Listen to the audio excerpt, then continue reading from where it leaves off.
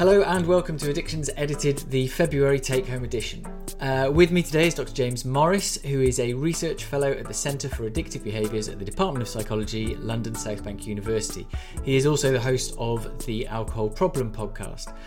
Coming up on today's podcast, we have a roundup of the latest addiction news and research, including topics on alcohol, stigma, cannabis arrests, police discretion.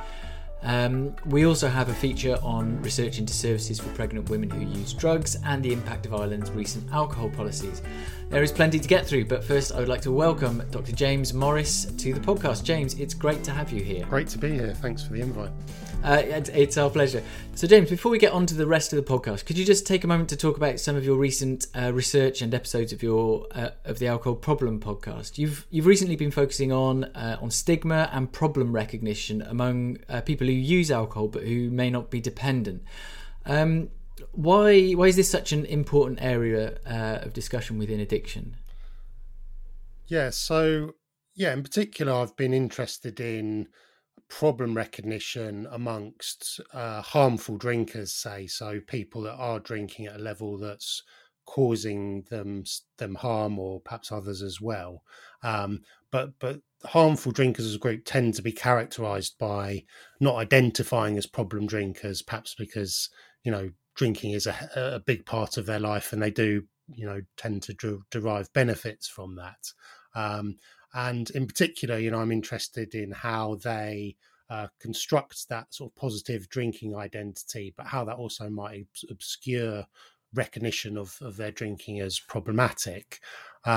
So the kind of experiments that I've done tend to randomize people to conditions where they're given what we call a kind of continuum or spectrum model of thinking about alcohol use and problems, so that it's all mild to severe, and lots of shades of grey in between, versus the kind of more classic binary idea of alcohol problems where people tend to think about it as either being an alcoholic or not. And, generally people in the kind of spectrum or continuum condition are more likely to recognise their own drinking as potentially problematic, and less likely to do so when put in or randomised to the kind of disease model or alcoholic condition.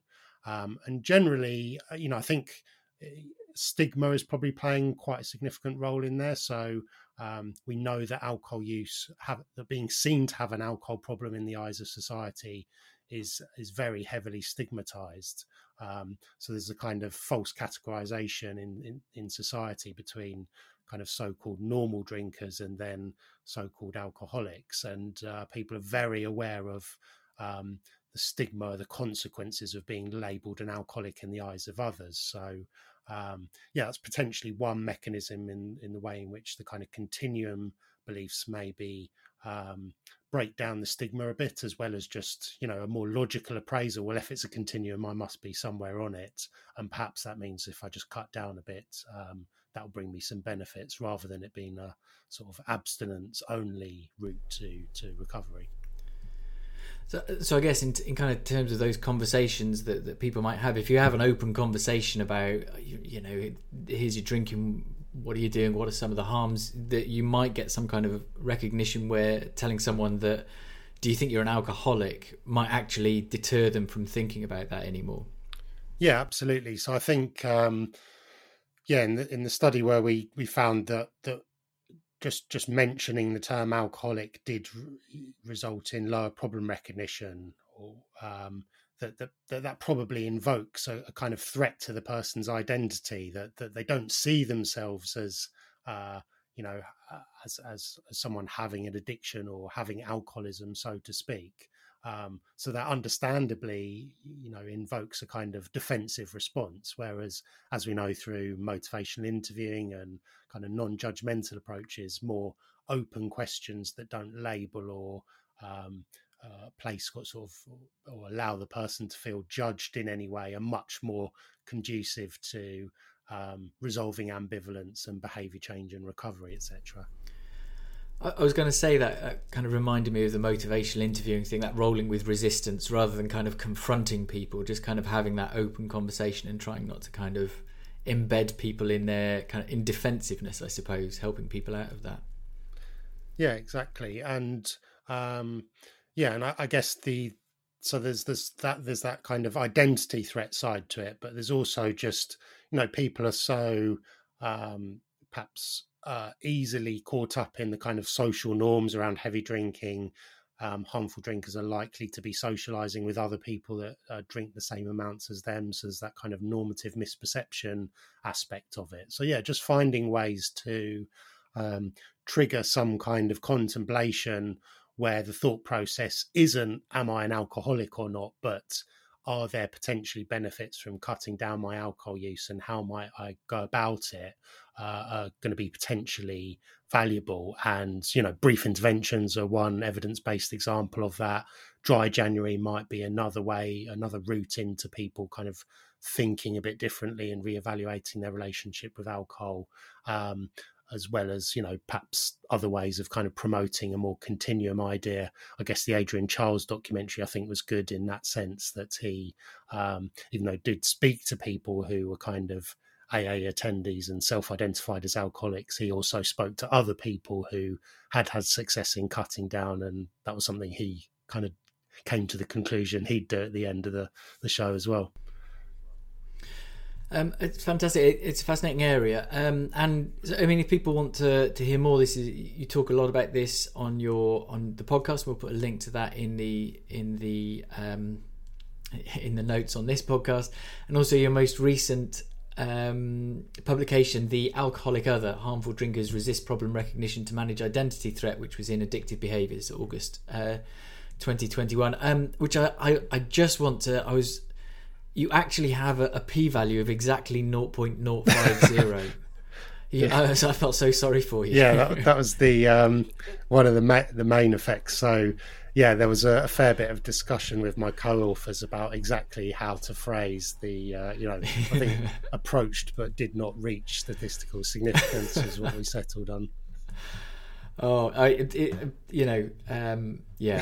just my sympathies. But yeah, the podcast, the Alcohol Problem podcast, is something that I just wanted to do to try and have some of those conversations, to talk to people, to potentially give people access to different ideas or experiences of alcohol use problems that maybe are less heard than the kind of more common or stereotypical narratives, and potentially in turn reduce stigma. So I'm really enjoying it, and of course, if people want to check that out, please do.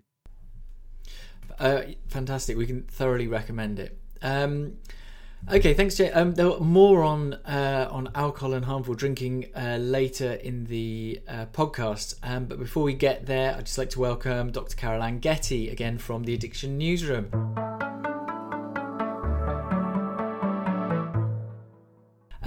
Carol, welcome again to the podcast and from the Addiction Journal Newsroom. What have you got for us today? Thank you, Rob. Yeah, so at the Addiction Newsroom just recently we reported some figures from the CDC around opioid overdose deaths in the States. So between April 2020 to 2021, more than 100,000 people died from drug overdoses in the US. And New York State has taken a very progressive and pragmatic response to this, a huge problem. So they have become the first US city to open authorised injection sites for people who use drugs. So they've opened up 2 sites, one in East Harlem and one in Washington Heights, that offer clean injecting equipment and signposting for people who are seeking treatment. And they're also equipped with naloxone to administer naloxone in the event of an overdose. And I just recently read a report that says that 76 overdoses have actually been reversed since the sites opened in November 2021. Yeah, it's amazing to get kind of that level of detail on the impact of something like that. Yeah, so I think it just adds to support, doesn't it, for safe injection facilities, and I don't know, we might see in the near future more getting rolled out across the state and other states within the US. So we'll be keeping an eye out for that. I remember when I started working on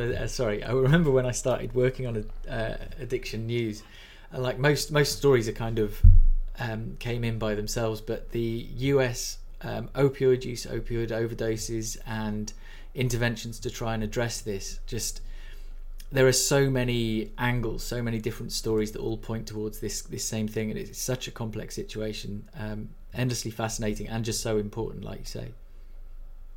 Yeah, and then just staying with New York City, so they have actually just recently installed naloxone dispensing vending machines, which is super progressive. I mean, they have the public health officials have called for proposals to install at least 10 what they call public health vending machines across neighborhoods in New York City. To help illicit drug users access naloxone in the event of overdoses. So is it just naloxone that are in the vending machines? Are there kind of safer injecting equipment or anything? Because I know there was some in Canada a while ago that did this. You're right. Yeah. So they call them naloxone dispensing vending machines, but within these, you can drug users will also be able to access clean syringes, and I'm not sure the extent to other services that will be provided within that, but I know that clean syringes and needles and naloxone will be made available. Fantastic. So they're the two main stories, and there's some other headlines that ran past your desk. Yeah, I wanted also to mention that United Arab Emirates have relaxed their drug laws, which is they're definitely known for handing out lengthy jail terms for people caught dealing or transporting illicit substances, but they have eased some of their harsh drug laws around cannabis. So people who are traveling into the country who arrive with cannabis products will no longer face imprisonment. Instead, their goods will be confiscated and destroyed if it's their first offence. But some other headliners that I wanted to mention. So Malta has just recently approved a bill to legalise cannabis for recreational use.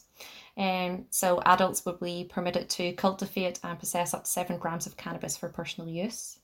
And then just one other story I wanted to draw attention to was that the minimum unit pricing laws have come into effect in Ireland. So the aim of this, of course, is to minimise excessive alcohol consumption and deter binge drinking. Yes, and we have a feature on Ireland's alcohol policy coming up a little bit later in the programme. That includes the minimum unit pricing intervention. Carol, thank you so much for the roundup from the Addiction Journal newsroom. That's updated every week on the Addiction Journal website. Again, we'll put a link in the footnotes to this podcast to that site. Definitely well worth checking out. James, which bits of addiction news piqued your interest this week? Well, just yesterday there was a couple of reports around kind of new figures on hazardous and harmful drinking during lockdown, reporting, the headlines were sort of saying millions drinking at hazardous and harmful levels. Some of them were, and well, that was the case before lockdown, but there is evidence that amongst heavier drinkers and people with pre-existing mental health problems or people drinking for kind of coping reasons, that drinking has generally increased amongst those groups, although it might have remained the same or even decreased amongst the kind of larger population of lower risk drinkers. But the reporting of it's been interesting. Obviously kind of playing to the idea that sort of everybody is drinking much more, which, as I say, is not necessarily true. But there are important messages in there in the sense that, of course, we still need more investment in alcohol treatment services for people that are developing more serious problems, including dependency. But I suppose what was interesting for me is, that these kind of news articles tend to report hazardous or harmful, perhaps increasing and high risk drinking, but they're just not really terms that I think the public really understand or really relate to, or would necessarily consider those drinking patterns problematic if they are in those groups. So I suppose it goes back to my earlier point around how can we kind of frame the conversation a bit more so that people are not just sort of pointing to other kind of people who are drinking more heavily than they are, but perhaps recognizing that they might fall somewhere on the spectrum. To like public health kind of events. I mean, we're just by the time this goes out, we'll just have finished Dry January, which raises awareness of drinking among lots of people, not just kind of hazardous or harmful drinkers. Do kind of large scale public health campaigns or events like that, do they have any impact on people's patterns of drinking? Are they the kind of thing that might help? Well, the evidence is still relatively emerging around Dry January, but there's definitely some good evidence that I think certainly a good proportion of people do sustain reduced drinking after having done a dry month, because obviously, the big criticism or kind of not criticism, but concern maybe is that people view it as a kind of a month off a detox and then just return to kind of previous levels of heavy drinking. I mean, there are other criticisms like that people who tend to take part are people with less serious alcohol issues. But then on the other hand, it's not targeted at people who might be alcohol dependent, particularly those of physical dependence, where it'd be dangerous for them to potentially stop drinking on their own without medical support. So yeah, as always, it's incredibly complicated. I think it's good that it raises awareness and increases discussion. Obviously, how those discussions take place is important.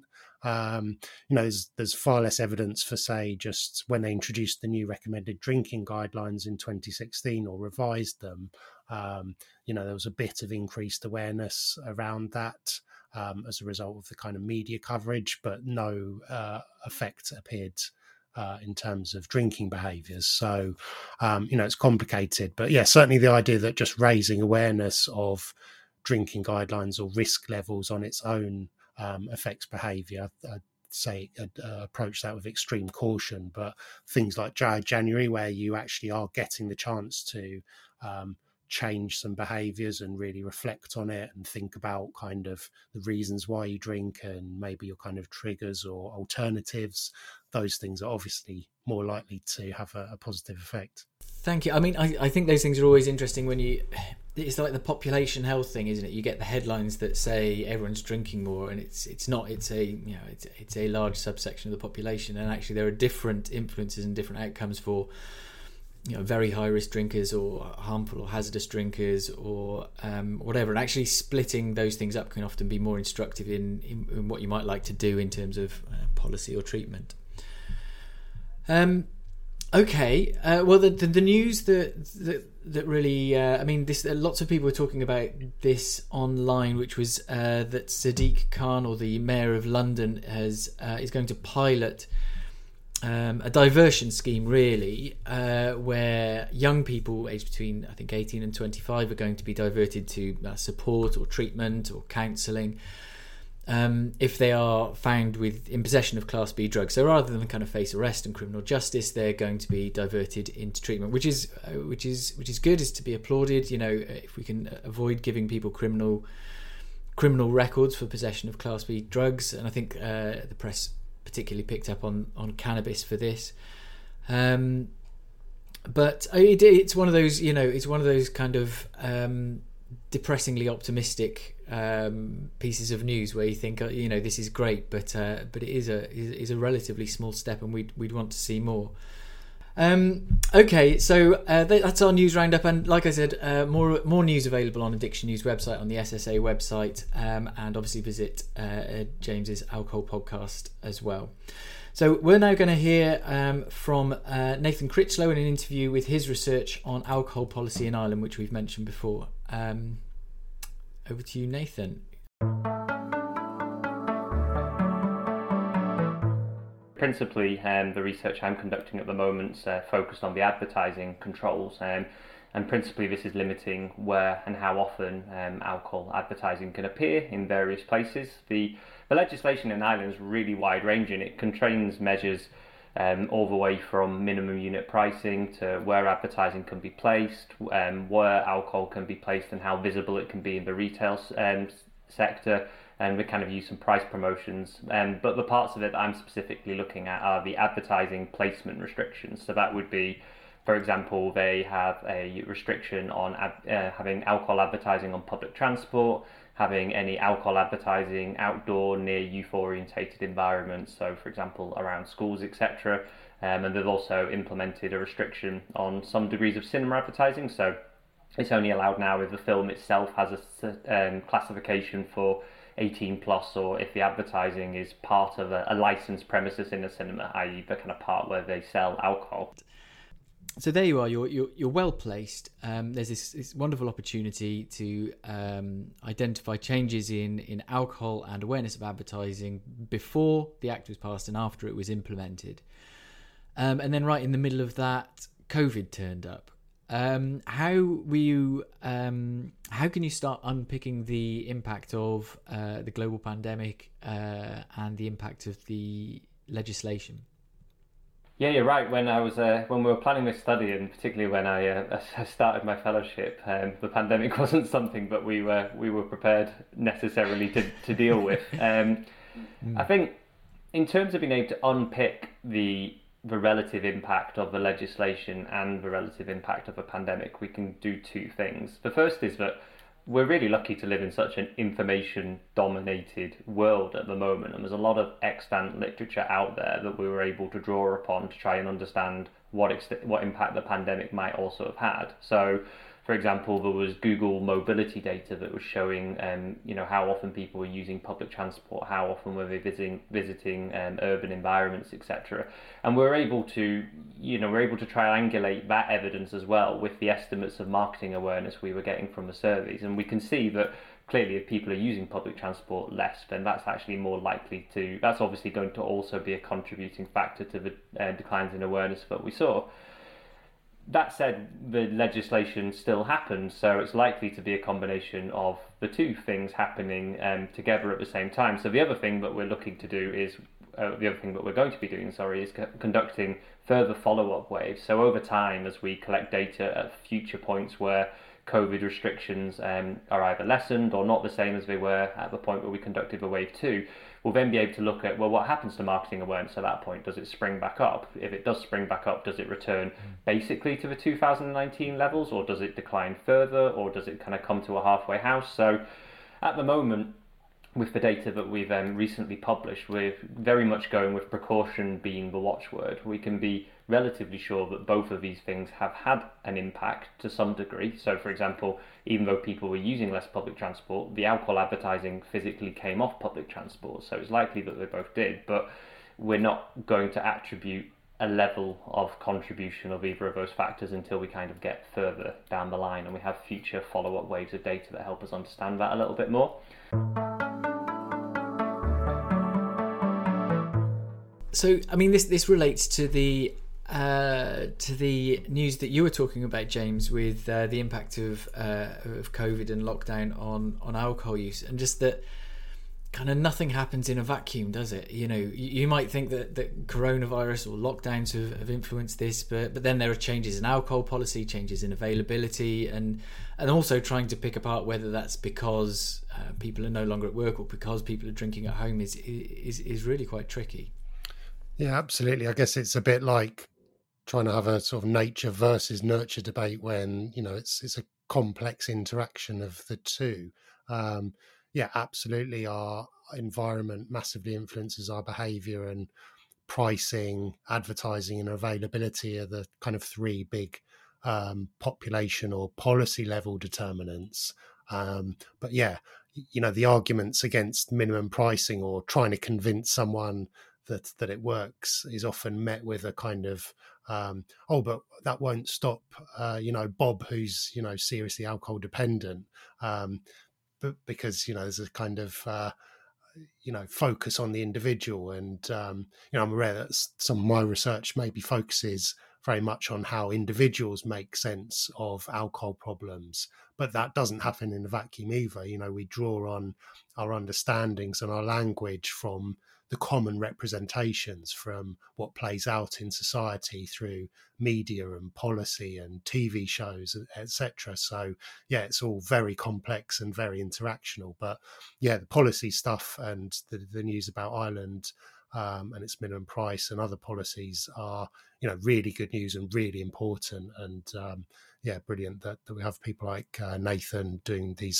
studies, trying to wrestle with all its complexities. Yeah, I think it's like everyone knows a Bob, don't they? It's like it doesn't matter how much research you do. If someone knows a Bob who didn't live have to this 100 thing, and then, whatever. Yeah. And I was kind of looking into this the other day. Actually, it's one of those kind of science communication irritations. Is that the most important evidence for researchers is kind of systematic reviews and meta-analyses, and for the majority of the populations, there's nothing more boring than that. But you get a story about Bob, and that really resonates with people. I don't know. Yeah, it's another challenge, isn't it? It is, and again, that goes back to the messages. Guidelines or statistics about risk do not resonate with people, but lived experience and stories about people's lives absolutely do resonate. So yeah, we have to be aware of that when we're thinking about how to kind of change opinion or kind of get people thinking about change or behaviour change. Absolutely. Okay, so next section. So which researchers have you found in the past month? Let's start with you this time, James. So I wanted to talk about a new book that's come out called Evaluating the Brain Disease Model of Addiction. And this is published by Routledge. I never know how to say that. Routledge, I think it is. And the book is divided into three main parts. So there's a series of chapters arguing for the brain disease model of addiction, a series of chapters arguing against the brain disease model of addiction, and a series of chapters arguing, who are in the unsure camp, let's say, plus some editors' comments on each of the sections and a conclusion. And I've got a chapter in the against, on the basis that I think, kind of generally brain disease model attributions have complex stigma effects, but on the whole probably heighten stigma if you kind of balance out all the different complex ways that stigma interacts or can be assessed. So yeah, I'm not necessarily commenting on the scientific aspect of whether it is or isn't a brain disease, even though I obviously have my own opinions on that. But yeah, in terms of the consequences of how people see it, obviously some people choose to see addiction or alcohol problems via a disease model. That could be very helpful for some people. It really makes it very clear, and it can alleviate blame in some ways that, if it's a disease, it's not your fault, so to speak. But then there's the other side of it, that people are more likely to see you as a kind of diseased other, as fundamentally different. And there's some complex effects on that in terms of, consequences for how people think that might affect recovery. For instance, being powerless, that might work for some people, but for other people that might be, work against their kind of recovery or kind of goals. Yeah, it's a fascinating area. Carol, you organise a module. Is it BSc or MSc? It's a BSc psychology course at King's. Yeah. How do people there kind of react to the kind of brain models or the kind of environment models of addiction? It's really interesting you asked that. Actually, I was just running a seminar this morning on the brain disease model of addiction, and we were looking at its implications for policy and practice, and discussing why it has been so controversial. I think the way it's received, the students, as James said, some people like the model as it's very clearly defined and provides that explanation that maybe people find gives them a clear understanding of addiction and the maintenance of addictive behaviours. And I think the students like that, but they also, it's a psychology degree, so they're very aware of the psychological theories and models and concepts of addiction. So they struggle to conceptualize addiction when we have these, I don't want to always say competing models, because they're not always competing, but a broad range of ways of considering addiction. So but it definitely gets them talking, especially whenever we we have a look at Wayne Hall's critique of the brain disease model and pull that apart. I think one of those key skills in this area is developing the ability to hold conflicting definitions and concepts about addiction as true and not true at the same time, and just to kind of somehow get on with your life holding those things.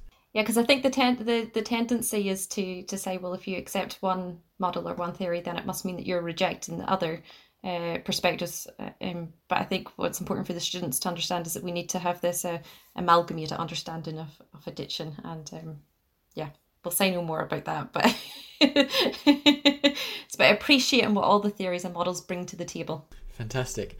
And which research are you? I've got it's like I've run out of ways of saying caught your eye, bring to the table, piqued your interest. What research did you find this month, Carol? So a paper that has been recently published in the Addiction Journal by Dunlop and colleagues from New South Wales in Australia. Their paper's entitled Treatment of Opioid Dependence with Depo, Buprenorphine and Custodial Settings.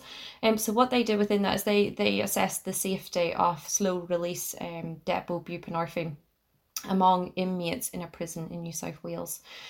This caught my attention because we know that injected drug use and syringe sharing during incarceration is not just a problem obviously in Australia, but it's a global issue. People who are incarcerated tend to have complex health problems and comorbidities, including substance use disorder. And buprenorphine, which is an opiate agonist treatment, is effective in reducing drug use and mortality.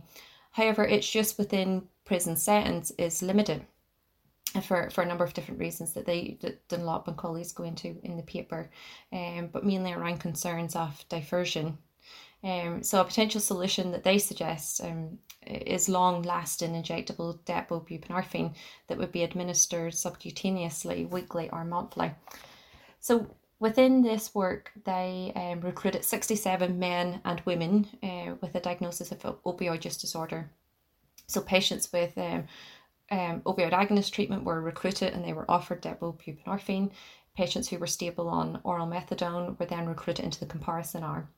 And what they found was quite interesting actually.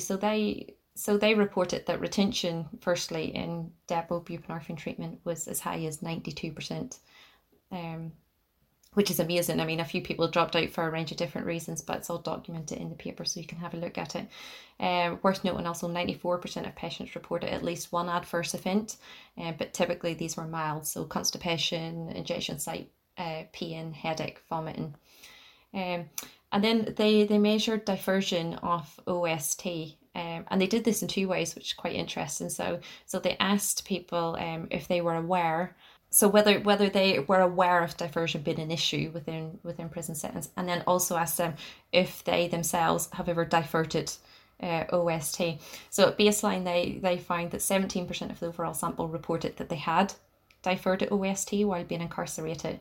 And at the end of the trial, no diversion was identified, which I guess is not surprising given it's a Depo subcutaneous treatment. But yeah, worth reporting that. And also they looked at self-reported non-prescribed opioid use among patients who were given the Depo buprenorphine.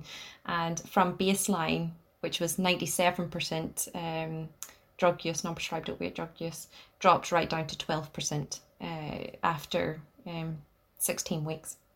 So I think overall, they suggest that of course there's benefits of injectable Depo buprenorphine within custody settings, and the benefits and effects can be comparable to those observed within community settings, and pretty much they suggest that it should be considered as a safe way of treating people with opioid use disorder within custodial settings, especially for people who are not stable on methadone, or for people who would otherwise not receive any treatment.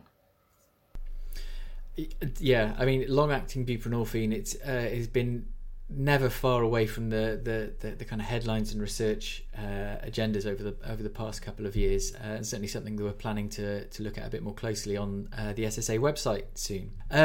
Thank you, Carol. The article I found was from Harm Reduction Journal, which was Police Discretion in Encounters with People Who Use Drugs, Operationalising the Theory of Planned Behaviour by Brandon Del Pozo and colleagues. And partly because anything with the theory of planned behaviour I'm a slight fan of, just because it's such I love it. I mean, it's a theory that says, this theory of planned behaviour that doesn't need much more explanation than its title. The things that people plan to do, they probably will. It's more, I'm going to attract the ire of model purists there. But I highlighted this one because it matches up with the planned diversionary programmes that the Mayor of London was suggesting. And anyway, the article talks about the different characteristics or social norms or influences on police officers when, this is in the US, when encountering people who use drugs, and whether they arrest or whether they refer people to support, or whether for different offences, including possession of a syringe, which is worth bearing in mind as part of the US context. I think it's really, really important because it matches in with the whole workforce development thing, which I'll bang on about to anyone who'll listen to me, whereby we have these policies which are that police should refer to somewhere, but actually it's not an immediate and direct lever. The police force is made up of people, and actually changing their behaviour is very complicated and involves training, it involves social norms, it involves instruction, and it involves complex organisational structures. And so actually it's really important to understand those, to understand how best to get the outcomes you want, rather than just saying, right, okay, well, we're going to divert people now. Or, in the terms of addiction treatment with workers there, we're just everyone will give naloxone out. It's like, well, actually that takes a lot of work and understanding to get the outcome that you want. And the more we know about those levers, the better. So it's a fascinating study and one that's very prescient at the moment with what's happening in London.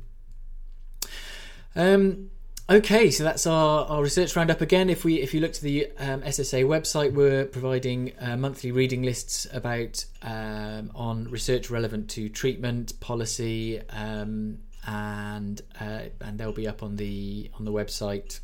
Another link in the appendix of the podcast.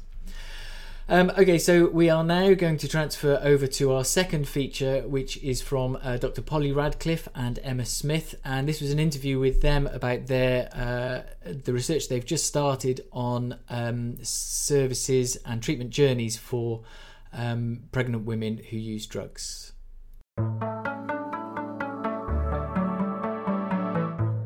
Yeah, we what we're interested in is the kind of care pathways. And how women who are pregnant and who are dependent on drugs experience the care pathways and the services that are provided for them. And actually, although there are lots of good practice guidance and policies, we don't know very much about kind of nationally what the picture is. We know that the outcomes can be quite different for women in different parts of the UK. So in different places, there are different rates of removal of babies from at birth, for example, from women who use drugs, and there are different kind of treatment protocols for babies who may be experiencing neonatal abstinence syndrome or withdrawing from drugs that they've been exposed to in utero. So yeah, we know that there are different patterns of care and different sort of arrangements of services, different ways in which maternity services work with substance use treatment and children's social care, child protection services, and that is very variable across the country.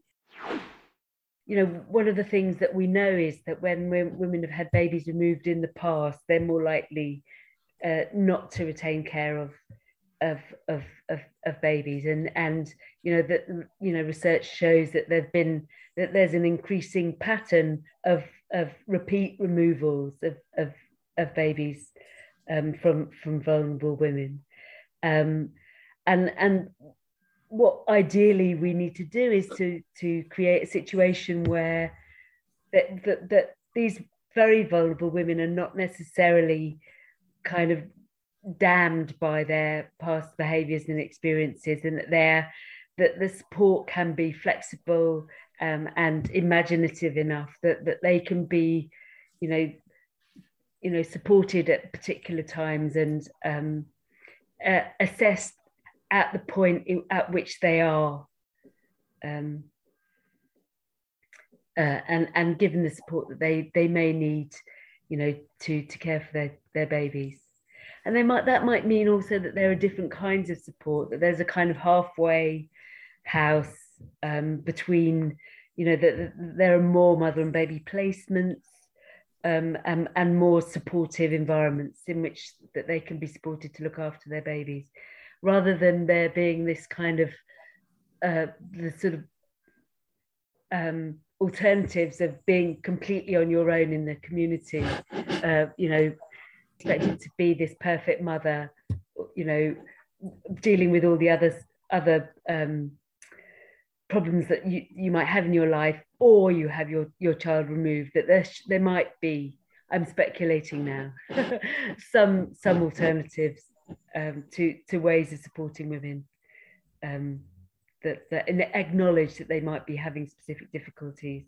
Something we're all obviously really interested in is the women's experiences and how they perceive the experiences and how they perceive their interactions with the people providing care. And I think it's important to demonstrate the importance of non-judgmental care and how important that actually is for the women and their well-being and their outcomes. So I think that's something else we're really interested in.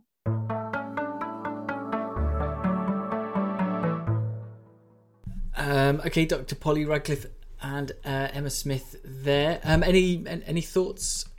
I guess I think, it's really, again, it reminds me of the kind of regional variation in terms of treatment provision and funding, and this is a kind of another example of that. I was really, surprised that on an issue as important as this, that it sounds like it kind of varies so much. And I guess the other thing, of course, is stigma and how important it is to try and challenge it. That we know that addiction in general is heavily stigmatized, and that in itself carries a lot of very serious consequences. But for those groups that there's multiple sources of stigma, it's even more important. I think also, just listening to that clip there, I think it just also highlights the diversity of barriers that women who are pregnant with substance use disorder would face when wanting to access treatment as well. I can imagine that there's a lot of fear surrounding that, and for a pregnant lady with a substance use problem may be very reluctant to access treatment services, as she's just scared that the baby will be taken away from her and that she wouldn't be able to raise a child herself. I'm not aware of specialist services for alcohol treatment services for pregnant women, but if there aren't any, there should be. So maybe somebody can enlighten me.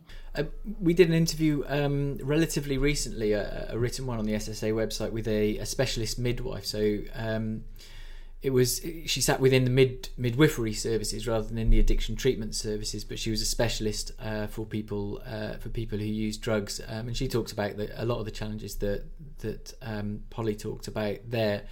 About kind of liaising and helping people to appointments, a lot of those very practical things, as well as kind of advocacy and reassurance. And actually, there's some really interesting notes that she was talking about the reassurance that they had to give to medical staff around methadone and around the importance of opioid substitute therapies, reassuring people that actually sometimes the best thing to do was to maintain rather than to reduce. We'll put a link to that interview. It was a really fascinating area.